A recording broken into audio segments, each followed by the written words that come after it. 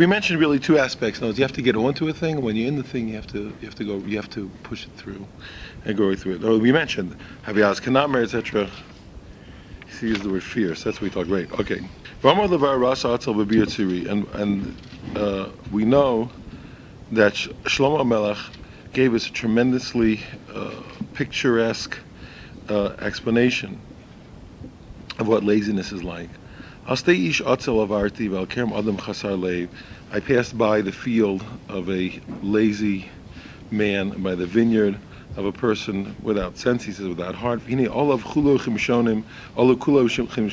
thing was full of thistles, kosupan of charulim, etc., it's full of nettles, etc. And I looked at it, and I paid attention, and put my heart to it. I saw it, and I took musar. What do you have to do? A little bit of sleep. Matnumas, a little sleep, a little slumber, etc., etc., and suddenly poverty is upon you. You don't need much. Apart from this simple explanation, which is true as you hear it, that's what happens to a lazy person's field. The Chachamim explain Midrash Noah. Okay, they explained a beautiful medrash. What does it mean? It's all full of nettles or thorns. The person wants to know the perush of what he's learning, and he doesn't know it. Kasu Panov, what does that mean? Because he didn't work Kuyoshev, God forbid what happens. The person says that what's Tahar is Tameh, Umatar is Tameh, and what's Tameh he says is Tahar. Uparetz Gidron Shal Tamei Chachamim, and he breaches the fences of Tamei Chachamim. Ma'an Shal Shelzeh, what's his punishment? Shlomo Fersha, Shlomo explained. Uparetz Gada Yishchenem Nachash. It says in Koheles that a person who breaks through the fences can be bitten by a snake. He Ros Otel Ein Abov B'Vasechaz, because the misfortune of a lazy person doesn't happen in one shot. El Ma'ad Ma'ad, little by little, below Shiede V'Yagish, but without him knowing or feeling it. Kinahu Nimshach Mi Ra. He just continues from one bad thing to another. Ad Shimatzei Tavu until he's immersed in the extreme and the extremes of wickedness, of badness. At the beginning, all he does, he's just missing the proper effort or bother with something that would be fitting. Then what happens? He doesn't learn properly. Because he doesn't learn, because of his lack of learning. When he tries to learn, he'll be missing understanding. Had that been all of it, all that came out, that would have been a lot. But it gets worse. Why? Because it gets continually worse, because the person wants to explain, and then you'll be able to explain and settle up this sugya or this parsha. He'll explain it in a way that's not true according to the Torah, and he will destroy truth and reverse it. He'll transgress the takanos, break through the fences. In the end is destruction, like any person who breaks fences. Now, what does that mean? I looked into it, and I saw Godel Roshabo, the greatness of the misfortune, of the evil in it. It's like poison. What happens? It goes in and it spreads little by little. You don't really know. It's not really recognizable till the person's dead.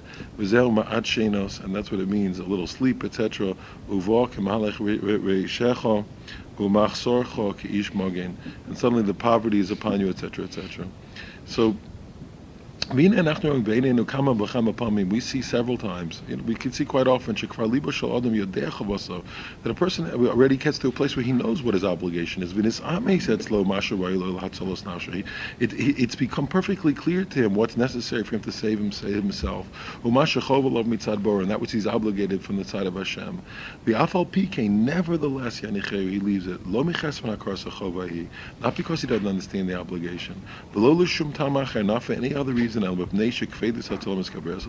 because the heaviness of laziness is just the way it is. It overcomes him. How are you Omer? And it says, Ochal kima, look, I'll eat a little, Oishan kima, I'll sleep a little, Okoshalai, let's say some base, it's hard to go out. Pashati is kutanti, look, I already got undressed, I took my shirt off already. How am I going to put it back on? Chama aza ba'olam, it's very hot. Hakar rabo gshamim, it's cold, it's rainy. There's a million things that stop you. The chol shar hamaslos, all the other types of excuses, v'atoanos, and all types of pretense. That's a good word. Asher piatzei malehem, that the mouths of lazy people are full of. There's a million excuses. Look, it's just not working out. It's not really working out. It's not going well. It's not happening. We have all kinds of language that's acceptable. Look, it's just not happening. It's not really going. It's whatever it is. We have a million ways to say the same thing. And in the meantime, what happens? The Torah is left. It's just abandoned. And the worship of God is canceled. And a person abandons his Creator. That's what Shlomo says. That through laziness, the roof sinks in, and also it's also like low hands. It means laziness. Also, the house leaks. If you'll ask the lazy person, he'll bring you chazals.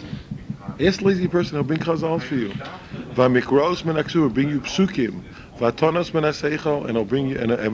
he'll bring you all kinds of arguments, logical arguments. That everybody will show him that each one of these things, all these things will indicate for him, according to his mistaken understanding, to make things easy for himself, and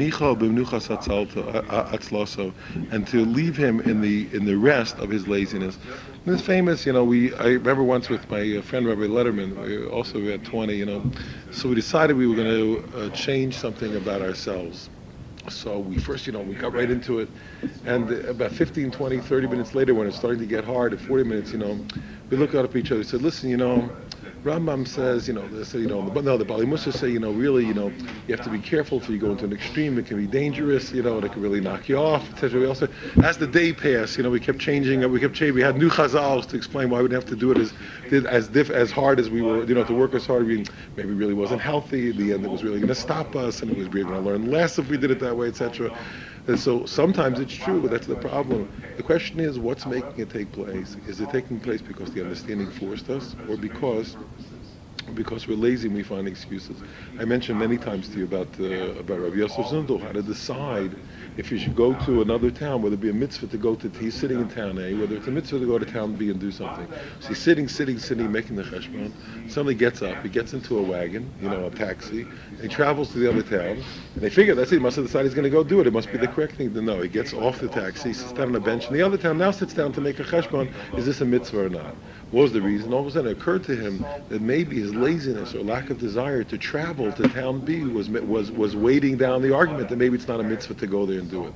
So he went all the way to town B and then sat down to decide, is this a mitzvah or not? Now there was no tircha anymore to travel. Now let's see objectively, is this the right thing to do or not? Incredible. Something incredible.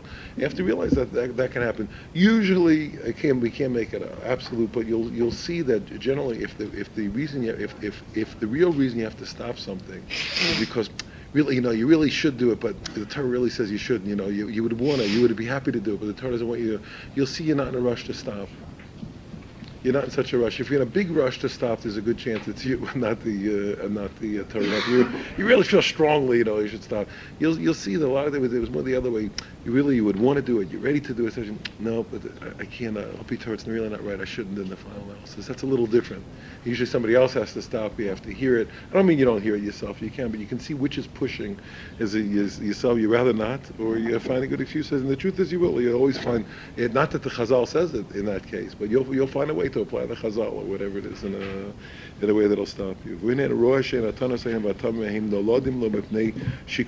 person doesn't see that these things aren't coming because of his balanced opinion element. And they're really coming from his laziness. He seeing as the laziness is overcoming him. It just tips his das and his seichel to these tainas. Such that he won't listen to the voice of Chachamim and those people with the correct understanding. That's what Shlomo cries out and says, the lazy man considers himself to be wiser than 7 chachamim, than 7 wise people. Because laziness doesn't even allow him to even to take into account the words of those people who are Machiachim. Al Yachshav Akol Asom, he's going to consider everybody else to be mistaken, V'shotim and foolish, V'hu Levado Chacham, and he thinks he's the only one who is a Chacham. There's a million things. I don't know if it happens, if you ever get especially if you're a kid, and you get the, you get your new toy or whatever the thing is, and there's the big instructions. The first thing is in letters the size of, Kiddush Levana letters, and it says, do not attempt to assemble this, without reading the instructions. Don't open anything without reading these instructions. Anything of, what am I, a dummy? I don't put these things together. I do it in my sleep. Then you open up here. This one out. This and that, etc. That's how it doesn't work. You go back. The first thing is it says, no matter what, do not touch part B with your hand. It self-destructs immediately. Becomes becomes statically radioactive, etc. etc. That's a zingle. You're gone. There's a million things like the laziness. The laziness forced us to believe we're going to make it. In the end, it's destructive. It stops us. It stops the thing. It doesn't work. Parts are missing, and you pay the price. You pay the price afterwards. The thing that we're going to learn, this I just want to say because I happen to be here live to say this, and that's the point is like this. What Jesus will teach us, and the incredible thing about it is that Jesus makes Jesus. And everybody knows that once you're in motion, there's nothing better than motion to make motion. I mean true motion. I don't mean necessarily physical motion, but when you're going, and the more zrizas that we have, the more zaris we want to be, and the more zaris we can be. And laziness is exactly the opposite. The more you're lazy, you think if you just rest another hour, one more, and then you'll really be ready to do the thing. Its chances are, unless it was really l'shem shamayim and you were going to sleep bizrizas because that was the correct thing to do, then most likely an hour from now it's going to be harder. It'll be more reasons and more excuses why you shouldn't do the thing, or why you'll never get there. And once it's amazing. Once you're moving and pushing, etc., you get to do 3 more things, and you're ready to push again, etc., because you're in shape and you're happening. And when it's like a soldier, it's like everybody. It's like a soldier, like a sportsman, like a businessman. When you're going, you just push and push and push, and you're ready, and you're in shape. You're in shape, and you're ready to move. There's no, and the truth is that even there it's the other way. Their resting is hard, and stopping is hard because you want to move and you keep moving. And again,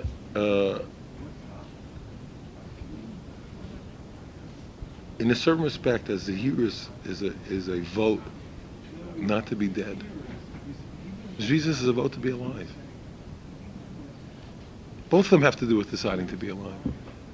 But Zahiris tends more towards deciding, deciding not to be a dead person. First side, you don't want to be dead. And then there's a point where a person decides that they want to be alive. And Jesus is a constant vote and a constant affirmation of our desire to be alive. That's what it is. A person come in, you say, look, what is it? Look, person says, look, I'm in bad shape, I'm doing all the wrong things, etc. Give me a hand. That's a vote. That's a vote not to be dead. Person says, I just don't want to not be here. Now, are we here? I have to take a look and see if we're here, if we're going to make the move in every moment.